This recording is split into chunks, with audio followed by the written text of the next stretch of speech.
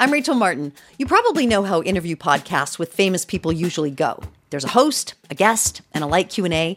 But on Wildcard, we have ripped up the typical script. It's a new podcast from NPR where I invite actors, artists, and comedians to play a game using a special deck of cards to talk about some of life's biggest questions. Listen to Wildcard wherever you get your podcasts, only from NPR.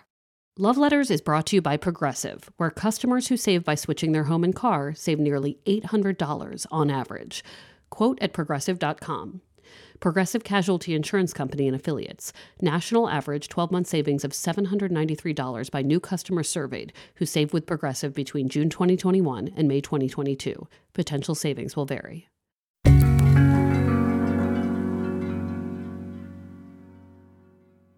Earlier this year, I went on a local public radio show called Boston Public Radio to talk about love letters. I told the hosts, Jim Braude and Marjorie Egan, that our theme for season 8 would be love and money. The conversation soon led to prenuptial agreements. Jim was anti-prenup, or more accurately, he thinks it's weird to negotiate the end of a relationship before you even get married. Marjorie was like, hold on, no, prenups are smart. They are not some big admission that a relationship is likely to fail. For what it's worth, I was with Marjorie on this one. Where are you on the prenup? I have to say, I've never been able to wrap my arms around the notion. You say, I love you, I want to spend the rest of my life with you, and by the way, sign on the dotted line. Do I think there's a need to have a prenup if you're 20 and have nothing? Probably not. When you're older, second marriage.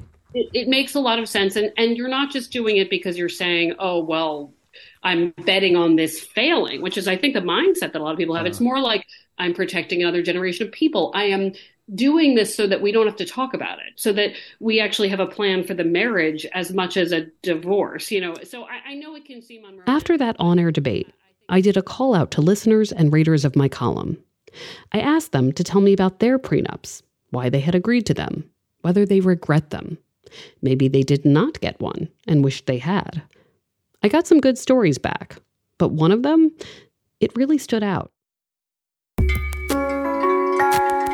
From the Boston Globe and PRX, this is Love Letters. I'm Meredith Goldstein.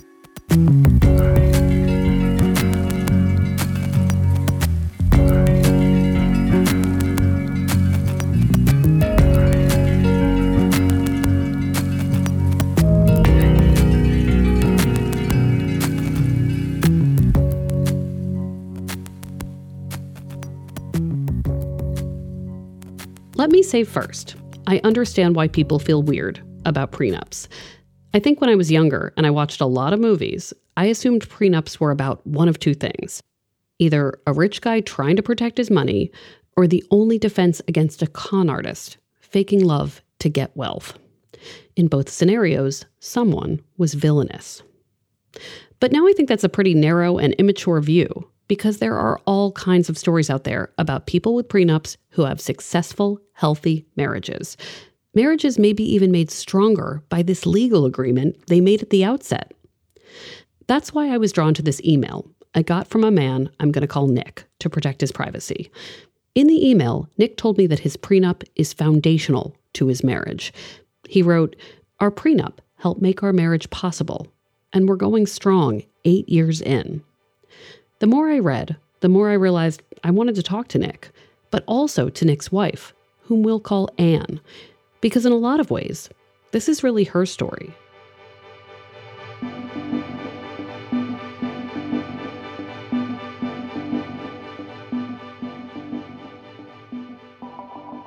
Hi, my name's Anne. I live in the Boston area, and I'm in my early 40s, and I have mostly worked for nonprofit organizations. To fully understand Anne's role in this narrative, you first need to know her backstory. Anne grew up in a New England household with married parents and a sibling. She loved playing music, running around the yard. She had close friends. Her family was pretty comfortable, financially speaking. I went to private school as a young kid from kindergarten through 8th grade, and then I went to public high school in kind of a wealthy town, though. So I always got the impression that my family had enough money and, wasn't worried about it, didn't have to worry about it. I occasionally felt guilty about the cost of private school that my parents complained about. But yeah, generally I was not worried about money as a kid. When you were a kid, what did you think your adult romantic life might be like? When I was a little girl, I thought I was going to meet Prince Charming and fall in love and get married and everything would be perfect. And then as I got older, I noticed that the adult couples around me didn't seem to be like that, and that there are especially some really hard things about being a woman, especially a woman married to a man. I discovered that I'm bisexual, and so I just wanted to, as a teenager, I just wanted to throw out the whole idea of marriage and the traditions surrounding it. I just was not interested.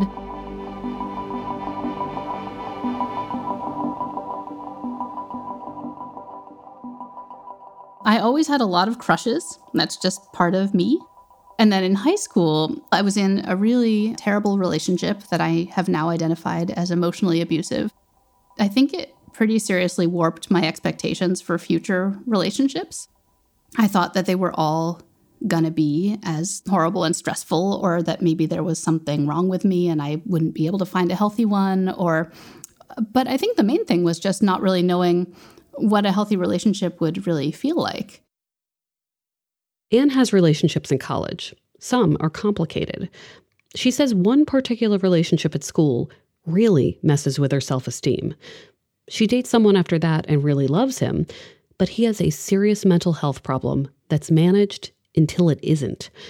When it comes to love, it's like one trauma after another. Finally, Anne meets someone who promises to be better company. I had never really been with anyone who wasn't deeply troubled in some way or just being a jerk. And then after college, I got into a relationship with somebody who was really, really fun. He just had great taste in music, great politics. We had great sense of humor. We had lots of fun together. But that sense of connection obscures some problems, big ones. This guy wants a lot of her time, and he's a mess with money. Eventually, she realizes this is because of drugs. He was homeless for part of our relationship. And, I had a job, but he was always asking me what time I was getting off of work and where I was going, and wanted to meet up with me every single day. And it just got to be too much. Officially, Anne and this man are a couple for about a year. But he sticks around as a person in Anne's life, sometimes as a friend with benefits, but mostly as a dependent. Anne cares and worries about him. She was in love with him, after all.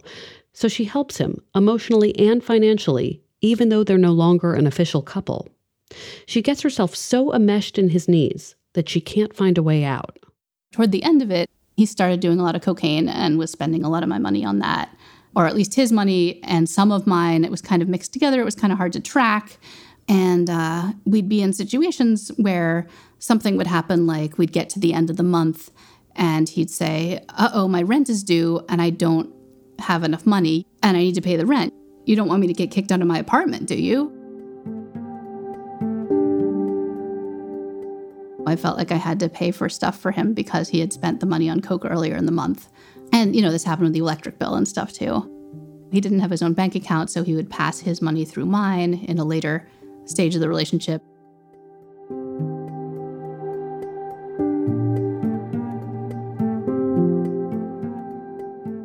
Anne dates other people during this time. At one point, she falls for a woman who doesn't want to be in a relationship with her. There are other almosts, but it probably doesn't help that Anne is so tethered to her ex. She feels a little trapped. It's about 5 years into this uncomfortable, undefined relationship with the ex that Anne connects with someone different, someone with potential. Enter Nick. Anne and Nick actually already knew each other through their shared faith community. They'd even gone out once. We went on one date and things kind of fizzled. We realized we were 10 years apart in age. I told him I was mostly gay because I was trying to scare him off. The age thing was an issue for Anne. She was 26 and he was 36 at the time. But also, he was a nice guy with no real obvious problem. Anne, at that point, hadn't really known what to do with that. She'd been conflating sparks with drama because that's what she was used to. I didn't really feel like there was much chemistry. Some of the thoughts I had were, I would never have to take him to the emergency room. There would be nothing, there would be no events happening. What would we talk about? A year and a half after that first fizzling date, though, it's 2009. Anne and Nick hang out again at a contra dance event. That's a type of folk dancing. Anne had seen Nick over the years, and she had thought about him. And so you reconnect. Talk about that. As we were dancing together, we were kind of looking into each other's eyes, and I had been thinking about him, and he'd been thinking about me, and I just, all of a sudden, I felt that there was chemistry. It was the way that he held me and moved and looked at me, and I just started to find him attractive, basically. And then there was a waltz, and so we waltzed together, and then we just walked off into the night and kissed each other under a tree, and that was the beginning. So that's very sweet. Yeah. So how did it proceed from there? Well, from there, I was still scared that this was not going to work out, that I was not going to fall in love with him, because I felt like I could only be in love with someone who was troubled or in need or where there was more drama happening. But I went to visit him. He lived about an hour and a half away from me. So we didn't see each other a lot. We didn't see each other by accident. We just started visiting. And slowly, over the course of a couple of months of visiting, I started to really be able to imagine what a relationship with him would be like. And I really liked it. It was a really beautiful thing.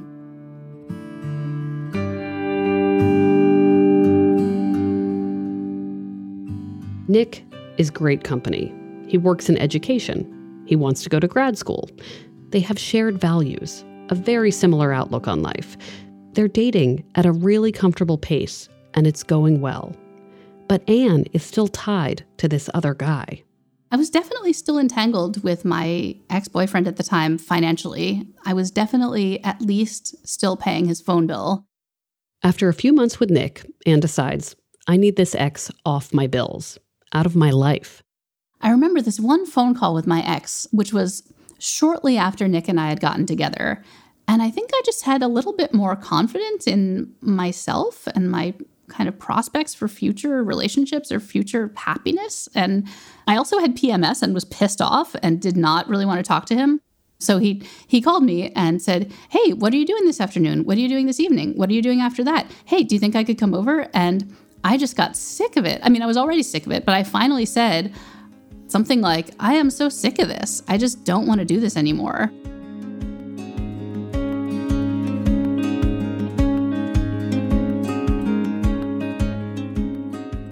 I think he didn't call me again after that. I think also knowing that Nick was there was a part of the reason that he kind of finally let go of me a little bit. I felt like he was hanging on to me so tight. I remember after the first time I visited Nick, I was telling my ex about it. And Nick lived in a rural area at the time. And I told him about, we went on this walk and we patted some sheep. And my ex said, he has sheep? Oh man, I'm never going to be able to compete with this guy.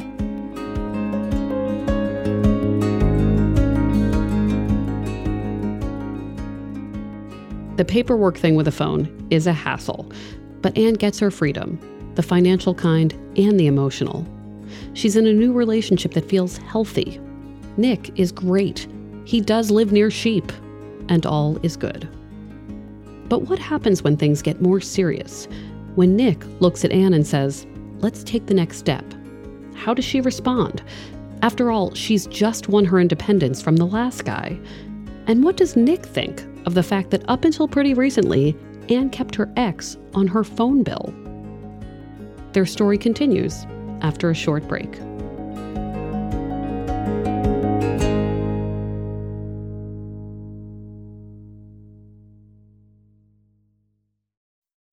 Okay, we're back. So it's 2010-ish, and Anne and Nick are falling in love. They've reconnected at a dance. They're mini long distance, visiting each other from about an hour and a half away. At what point did you know this could be something serious and more permanent? I think that didn't take that long, actually.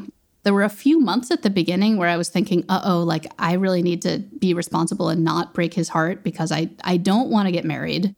But that didn't last that long. After a couple months of just visiting each other and just feeling so good around each other, I felt like I could start to just see another way, see that I could actually be in a happy, healthy relationship that could last. So we first started talking about marriage about a year into the relationship. And about a year later, we started talking about the possibility of marriage. And I was telling him, like, no, like, I have all this baggage about marriage. Like, it's just, I don't know if this is going to work. And he was telling me about how he thought marriage was actually kind of a beautiful thing. And it started to just help me imagine that could be possible for me. For his part, Nick is learning more and more about Anne. She is really open about her history, which helps. One day, early in their courtship, they're hiking a local mountain, and Anne mentions taking her ex off her phone bill. In this moment, it dawns on Nick just how complicated Anne's relationship with this ex has been. He could judge her for giving too much, or consider her choices irresponsible. It's a lot to consider. Here's Nick. We both are very, honest and open with each other. On these visits during this period when we were dating in a long-distance relationship, we would give each other regular updates about how our lives were going. And yes, so this one day we went on this hike and she was telling me about, she framed it as a milestone. Like, I've decided I'm going to get this guy off my phone account. And, I didn't know what to make of this.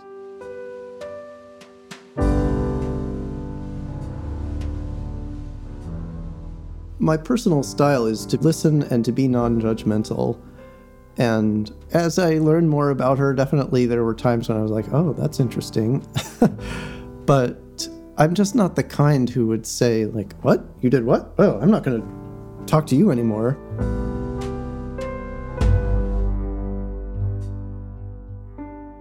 Part of Nick's empathy comes from his own background.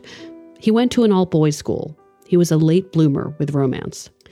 When he met Anne, he'd had one previous long relationship with a coworker, but he ended that when he felt pressure. Nick's difficulty with relationships, he says, stems in part from him being a survivor of sexual abuse. So Anne's need for a slow pace actually suits Nick. I was being patient and showing up for her, but she was definitely showing up for me too. I was anxious. And the thing is that, she was anxious too. And we took it really slowly, and I think it was crucial. We lived about an hour away from each other, a little more. And so some of my friends were like, oh, a long-distance relationship, that's not going to work. But it actually worked better, I think, than the relationship I had with my coworker. Because when I got too worried, then the next day I would have this time to calm down and kind of think it through. On my days off from work, I would go down to the city and visit her. And then once during the work week, we would have a phone call. And they were wonderful phone calls because we would just sit there on the phone together. They develop a schedule: visiting, calling, sleepovers. Then, about a year and a half into the relationship, it's New Year's Eve. Anne is visiting Nick.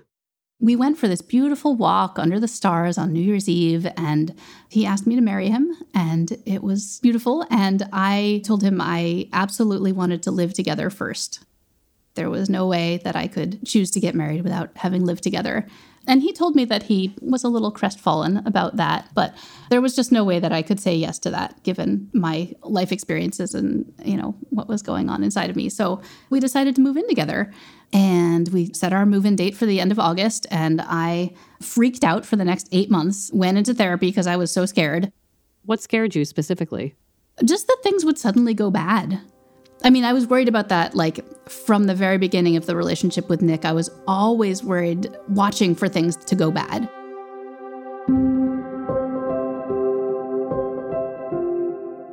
When's he going to start being mean to me? When's he going to start asking me for money or for any kind, sexual things or any kind of thing that I didn't want to do? When's that going to start? And it never did, but I was always waiting for it.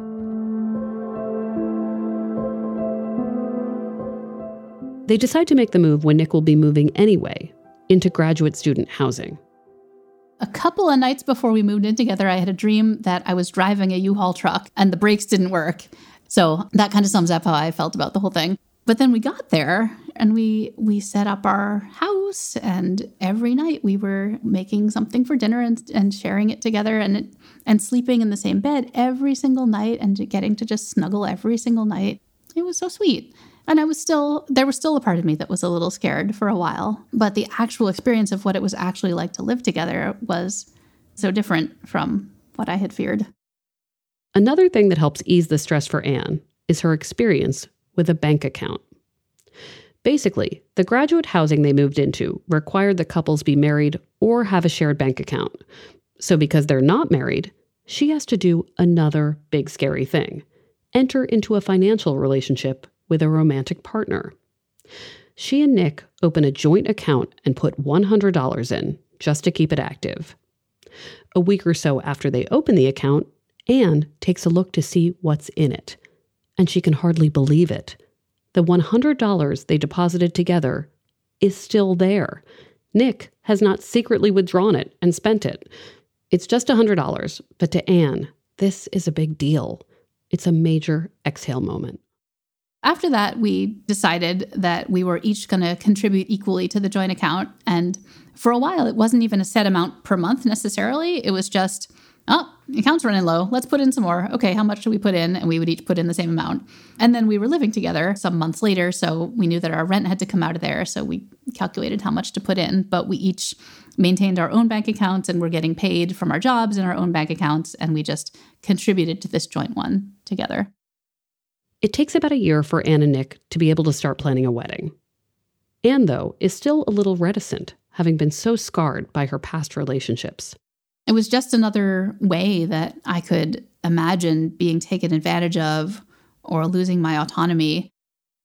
And this is when they start talking about a prenup.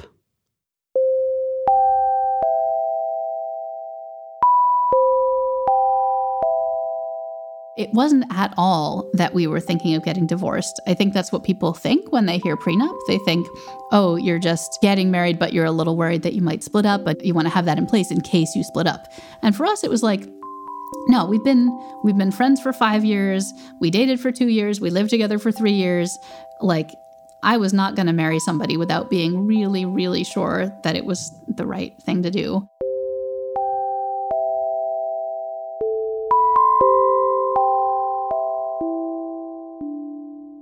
So Anne and Nick speak to a lawyer friend about how to put their agreement together.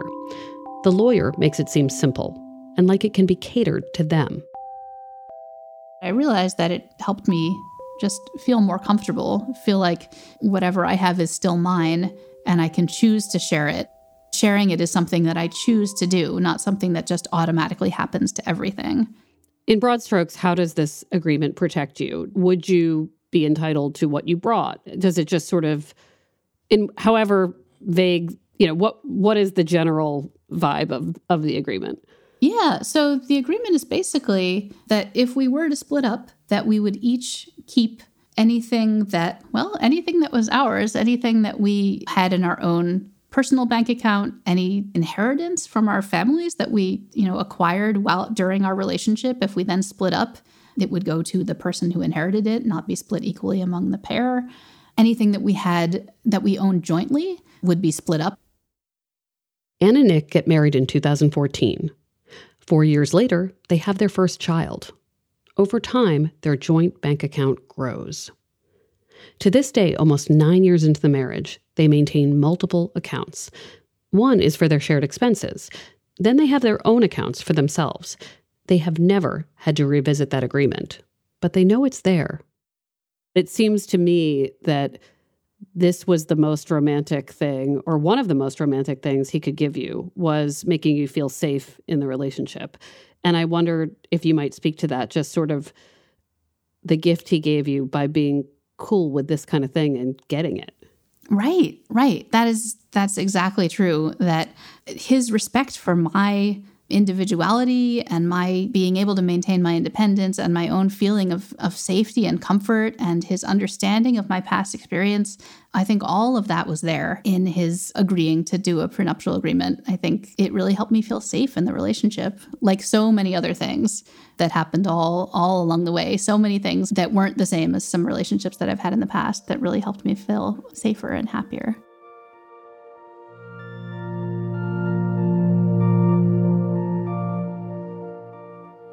It was one more step towards trusting each other more and being closer with each other. I wanted and to be as empowered as she could be, you know? It's sort of like, I don't want to say it for myself, but it's true for me too. I wanted each of us having kind of like our area of a solid base can give us each more confidence as we come together.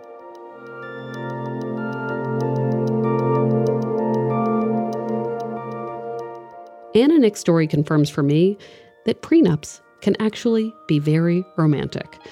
It's not necessarily about two people starting out on marriage and already contemplating a split.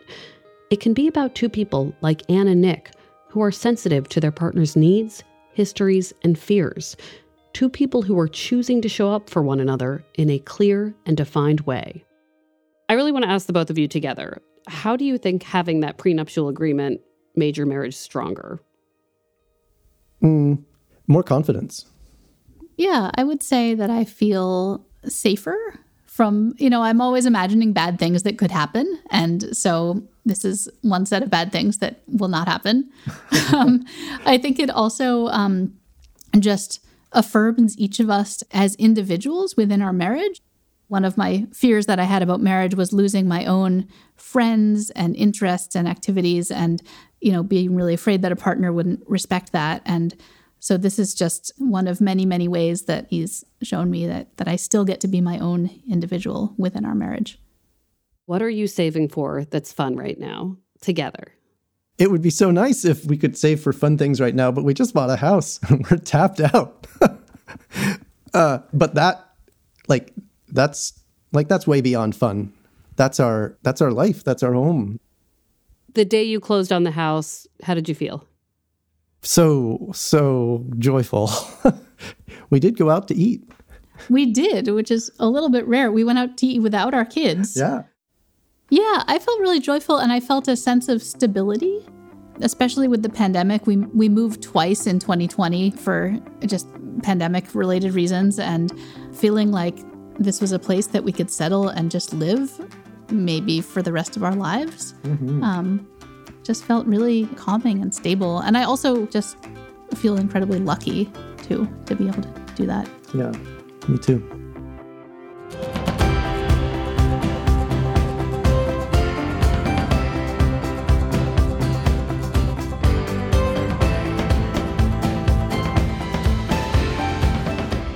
Love Letters is a production of the Boston Globe and PRX. Today's episode was produced by Jesse Remedios and Scott Hellman. Anne and Nick's interviews were recorded by Adeline Sear. Ned Porter does our audio mixing, sound design, and mastering. Devin Smith and Maddie Mortel do our audience engagement. Love Letters illustrations by Ali Riza. Our marketing coordinator is Maggie Taylor. Special thanks to Linda Henry. Our music is from APM. Love Letters is an advice column. Send your questions and problems to loveletters@boston.com. If you like the show, please follow us on Apple Podcasts. We're online at loveletters.show. Will you tell me about the sheep and were they really yours? Well, they weren't actually my sheep, no, but they lived next to my house. It's really a good thing to have on a date. Unless you're on a date with me with my allergies. But anyway, I'm Meredith Goldstein. Thanks for listening.